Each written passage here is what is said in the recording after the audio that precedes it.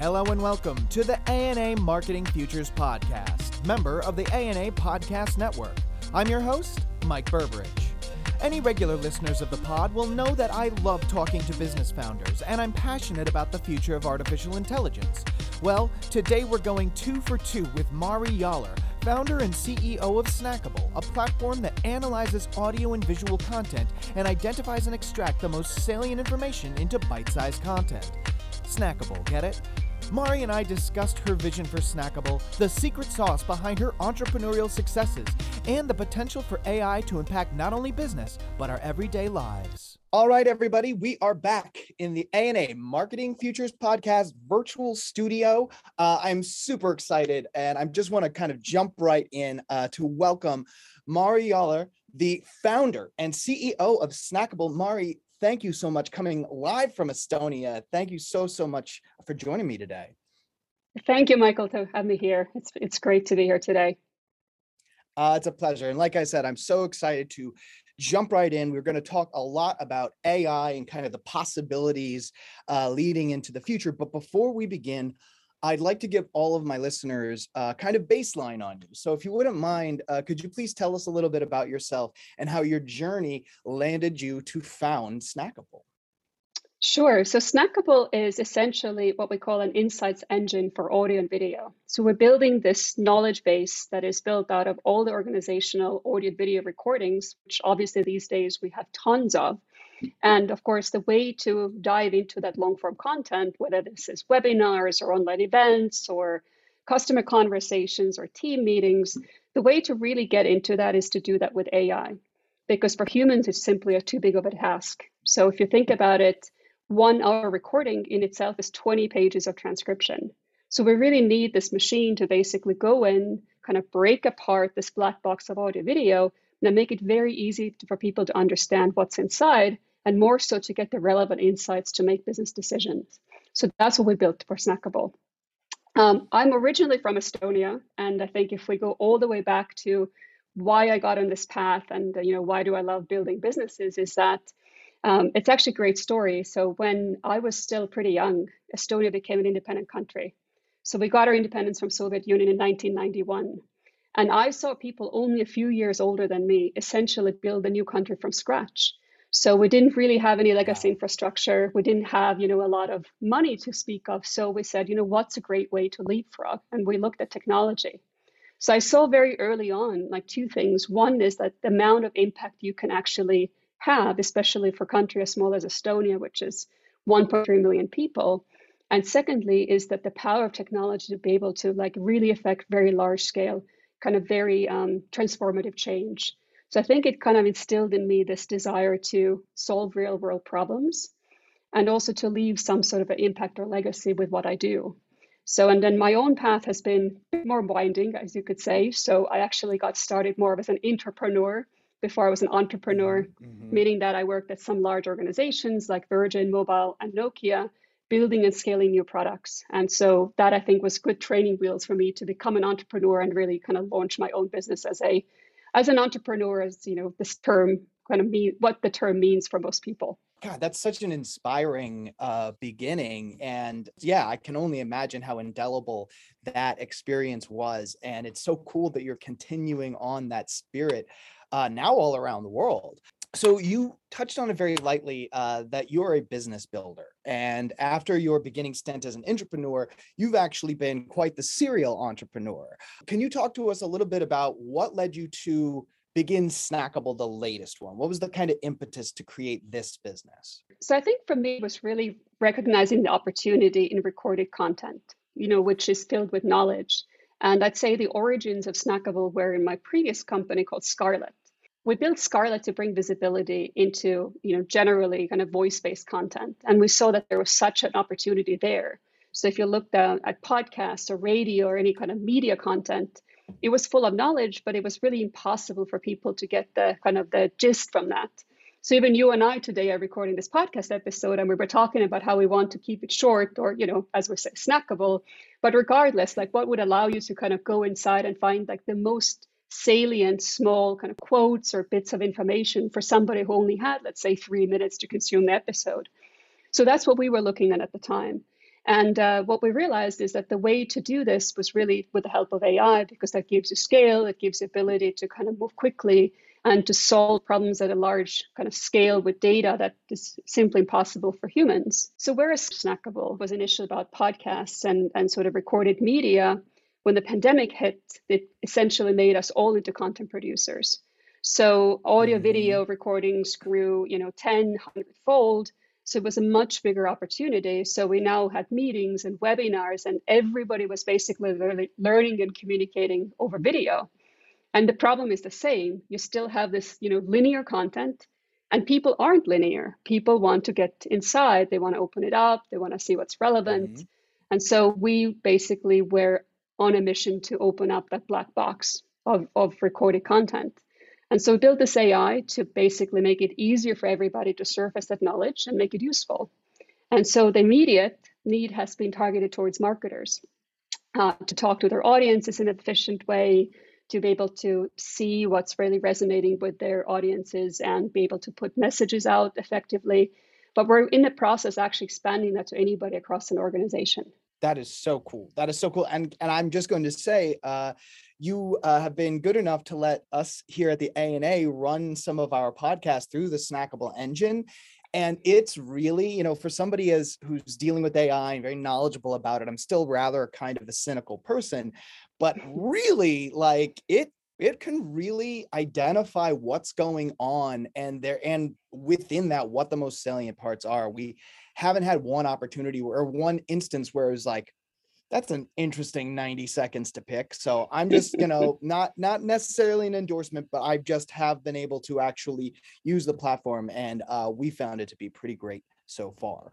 But beyond just insights and kind of mining that, you're a really big believer in AI's and innovation's kind of greater opportunities to not only make businesses better, but make lives better. In your opinion, what do you see are the major barriers between now and that better tech-enabled future? That's such a good question. And I am a big believer in AI, and I think you can solve a lot of really important problems. And thank you for the feedback from the ANA team's perspective. I mean, this is what we live for. That's what we love to hear, and great to hear that it's useful, because I think that's the number one thing that has to happen with AI. It has to be useful. So, when you have a hot technology, and AI arguably continues to be hot because so much is happening and so many new developments are entering the market and just making like really foundational changes in how we can use the technology. So when you have something that you deem a hot technology, of course, everybody jumps on the bandwagon. But it really needs to also solve a real problem, because if, as they say, if you have a nail, every tool looks like a hammer. So so I'd be bold enough to say, and as you just confirmed yourself, that, Snackable is useful. I mean, what we hear from your team is that they're saving countless hours of digging through the content with the help of Snackable. So saving people time, making their lives a bit better, easier that way. I think that goes to that utility concept. So that's one. I think there's two other things. One is, I think AI really has to be carefully thought out. So you have a lot of businesses in the market that claim to be AI, but oftentimes they cannot live up to those claims. And I think while it's really encouraging for people to be hopeful and to be optimistic and have large goals, if you then transport that kind of mentality into an area that's very sensitive, for example, healthcare, that can have really immense repercussions. For example, if you're using AI to diagnose symptoms, so you talk about accuracy and like what's the risk of it going wrong, or if you're using AI to identify cancer risk, for example, from X-ray scans. So you have like very different stakes at play, and I think you really have to be careful, and there has to be human very much in the loop to be able to kind of really direct the AI and to have a very strong quality control in place. And the third one, and one that is really close to my heart and I'm really bullish on, is the idea of responsible AI. So, what that is to say is that if machines are making decisions and determinations for us, their design and training also has to be really carefully considered. So there's issues like, bias in data. So what do you feed into a machine? So I think, Mm-hmm. we had talked about the concept of DEI. So of course, you want AI to represent the entire population of the human race and not just, sort of select privileged pieces of that. But also like what we saw related to that is the idea of responsible design. And so one story I'd love to share is from my previous company, Scarlett. So we built this new kind of a voice assistant who basically gave you proactive little mini briefings. So imagine Alfred from Batman, not Alexa. Mm-hmm. So you get up in the morning and Scarlett says, "Good morning, Michael. Here's your day." Gives you a little inspirational quote, summarizes your calendar, gives you a weather report, etc. And we launched it as a mobile app. Now we figured, this is a little companion just to make people's lives easier, help you sift through large amounts of data, synthesize this into a little briefing. So kind of reduce this cognitive load that you have every day. Mm-hmm. And it was a mobile app with a nice voice and nice little personality. And we had a window in that mobile app for feedback that said, "Hey, tell us what else Scarlett could do for you."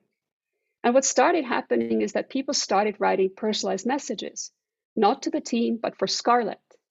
And they started saying things like, "Hey, Scarlett, I'm really lonely. You're the only person I can speak to.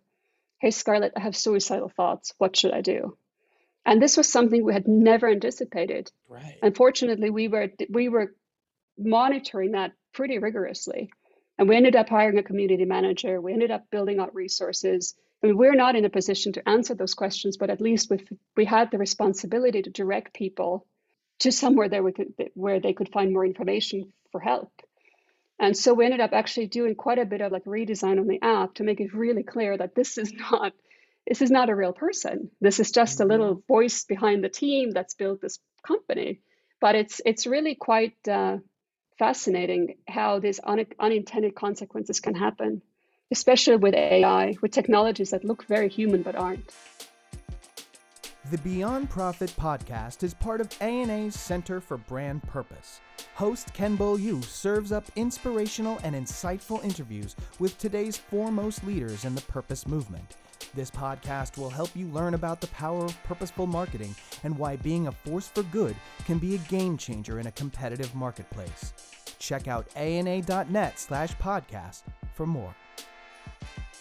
I'm so glad you shared that story because there's a real risk of getting so excited about the tech that you kind of leave the human implications in the dust as you're speeding forward. And that's just such a powerful story to kind of, you have to keep the human behind the customer front and center, not just the customer, but the actual multifaceted human behind it front and center when you're talking about tech developments, especially in AI. So to bring it back to Snackable, since you're somebody who has a very big purview on the future, what in your mind is the ultimate vision for Snackable? Where are you headed? That you could tell us. You don't have to let all the secrets out. I can absolutely tell you that. And so our goal is to be the common knowledge base for every organization and to be the knowledge base that's, brings together all the audio video that they're creating in the organization. And of course, as we said, all of us are creating so much of it every day. And what we want to do is really be able to distill that so that people can make informed decisions from that information. So for marketers and other content creators that we're serving today, they can always leverage Snackable to quickly reveal the insights that engage customers, that help them decide what messages to put out the market, but also to teams across the organizations. And I think this expansion is really kind of what we're seeing happen right now. So is anybody from product to research to leverage Snackable to learn kind of what the market deems important. So for example, if you're a researcher, you have so much information that you need to distill to make a report. Or if you're a customer experience, an account manager type of role, you have so many client calls every day. And let's say there was a trend that was starting to surface, maybe it was around like remote collaboration. So if you're able to distill that trend and make it very visible, you now know what you need to build, what you need to pay attention to, what you need to sell, what you need to market. So it's really about creating this common, easily accessible source of truth so that teams can align and collaborate more effectively. Mm-hmm. That's great. And that really kind of puts a finer point on something where I think of Snackable as like, wow, it's great at identifying these things, but recognition, to be able to go into a giant database and recognize in different parts what's being talked about. I just always love that when you see kind of how you enter the market and then the larger future behind it. And so that's just fascinating. So thank you for that. So Mari, the vast majority of our listenership are marketers. Shout out to the A&A Marketing Futures Podcast Nation, which I just came up with right now. So for these marketers, what are the most important things that they need to know about AI, and where should the kind of your day-to-day marketers focus be right now to prepare them for the future? So I think for marketers and creative people in general, I think the main lesson is not even lesson, I would say, like the takeaway is that AI can be a really useful tool for you, but it's not going to take away your job. It's actually to the contrary. So we found two really important things and interesting things. One is that AI can actually make the person who is creative even more creative. What it means is it's what the thing that AI is great at. It's great at taking care of tasks that are manual, that are repetitive, and it can make you more efficient, and so free you up to be more creative and strategic. And we've seen that with a lot of creative teams and marketing teams that we work with, because you take, for example, 12 tools and collapse it into one, or you take something that used to take you 2 to 3 days, and now you're able to do that in minutes. And that's just like a net benefit. And the other thing that is really fascinating is that AI can make people who are not creative actually creative. So another thing we've noticed is that if you give people simple tools, so for example, in Snackable's case, you can upload a piece of content and you can kind of get this short bite-sized nuggets or snacks that can really represent that content and can be really good fodder for customer engagement or marketing or just social, any channel that you're trying to get the message out on. And we saw that actually where marketing teams could benefit is that put that tool into more people's hands. So all the people who used to come to marketers and creative people and say, hey, could you do this for me? Could you kind of cut this for me? Could you make this little video for me? Now the marketing team can say, hey, here's a tool, go help yourself. So it's one of the benefits that we've seen. I think the second thing is that, again, as we were talking about before, is that make sure that the AI technology that you're considering is actually useful for you. They're not all built equally or thoughtfully, and I think being able to test it out and really making sure that it actually solves a need for you is pretty important before committing. Yes. Yeah. And that's something that might seem counterintuitive, where a lot of this sounds like the shiny new object, but it needs to be a practical tool for the things that you need to do right now. That's such an important part of it.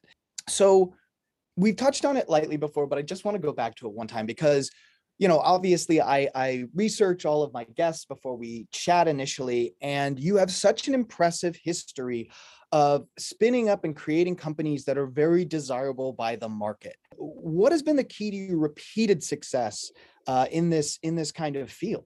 Well, first of all, thank you. And if I may say, not everything has been a raging success, but I feel quite proud about the things that we've been able to build with my teams, and actually be able to solve real problems for people. So the utility or usefulness, I think, part of that as well. Because if you do something else, then it's just not going to have the longevity. And I think timing is really important as well. Like working on Snackable right now, I don't think I've ever worked on anything more timely, because none of us could really predict the pandemic. When we first started Snackable, as I mentioned, like we were riding on the podcast wave. Everybody was making a podcast. Everybody was on a podcast. It was like the hottest thing in town. And the pandemic happened and such a shift happened. But for us, it was kind of a good thing in a bad environment, because we saw the opportunity to basically serve more people, because now everybody was a content creator. And when I look back at Scarlett, we were probably a little bit early. Ultimately, we had a good outcome with that business, but we saw so many things, kind of foundational things around mental health and people's kind of psychology, where they were feeling very lonely in real life, even though they were super connected online. And of course, what I'm really happy to see is that mental health and that whole industry has really become much bigger, and it's really become kind of center of focus. And so, but we were probably a little bit early and just starting to see kind of the initial signs of that. So I think there's a timing and there is a problem space for everything that I've done. And I think, combining these factors is always what matters in terms of startup success.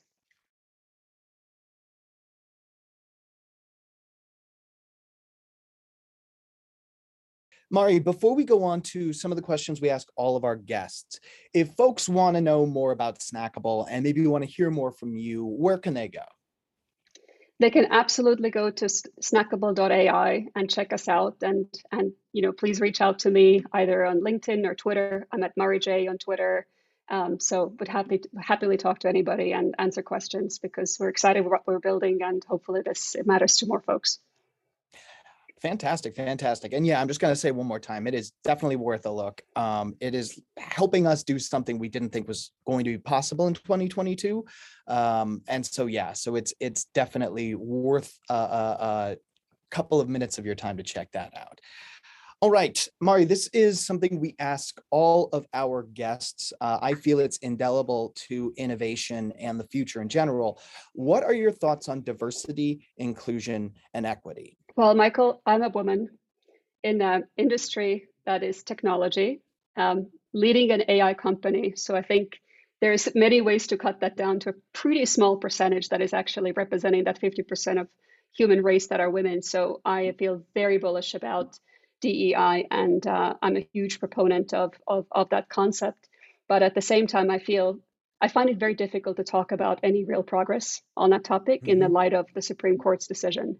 Yeah. I'm a staunch supporter of reproductive rights, and I find it difficult to even comprehend that we're living in 21st century at the moment. Yeah.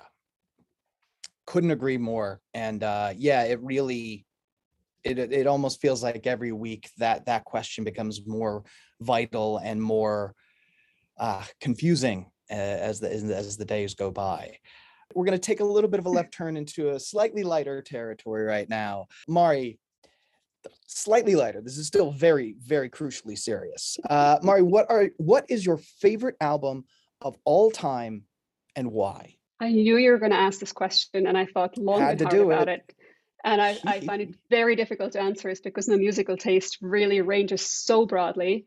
But I was thinking to myself, what was the first album that I bought for myself? And that was some time ago. And I bought myself the 1967 album of The Doors, called The Doors. Oh, love that. So while I listen to many different things, ranging from jazz to classical to rock, I find myself every so often gravitating back to those kind of good old 1970s rock legends. And I thought to myself, oh, The Doors. And so I played it for myself the other day, and I thought to myself, this is still really amazing. Oh my goodness, yeah. The 60s, I just don't, and this is, I know I never liked to say, oh, we're never going to see that. It just feels like we're never going to see a decade of music like that again. I mean, it was just so transformative. It was so incredibly experimental. And I'm a music maker in 2022. So I'm not trying to poo-poo my own generation, but there is just something truly special about that entire decade. And the Doors were one of the most iconic groups back then. So absolutely. Excellent. So speaking of 2022, let's bring it up to the present. Is there something you're listening to now, whether it's a song or an artist, maybe a podcast or a book? What's keeping your interest nowadays? So I try to read a lot. I try to read as much as I can. I've been really into some of these kind of business books. I've read the No Rules Rules, which is the kind of Netflix culture book, which is really fascinating. But the book I really thought I'd mention is actually by a very good friend of mine, Kian Kohar. And he wrote a book called Competing in the New World of Work with Keith Ferrazzi. And so I'm really proud of him. He's now a Wall Street Journal bestseller book. And it's a really fantastic read about what it takes to run an organization and manage teams and empower teams in this new world of work. So this is post-pandemic, where teams are more hybrid, when collaboration is happening asynchronously, and specifically talking about the importance of adaptability. So there's some really fantastic lessons in that book. It's called, again, Competing in the New World of Work. And I couldn't recommend it higher. There you go. You've got your recommendation of the episode, listeners. Mari, thank you so much. This has been such an illuminating conversation. And anytime you want to come back, we'd love to have you on the Marketing Futures podcast. Thank you so much, Michael. It's been a real pleasure speaking with you. We hope you enjoyed this episode of the Marketing Futures podcast. Have an idea for a topic or guest for a future episode? Shoot us a note at marketingfutures@ana.net. Be sure to subscribe to the Futures Podcast wherever you listen to podcasts and leave us a review. We'd love to hear from you. And, as always, if you're looking to get smart on the future, point your browsers to ana.net/futures.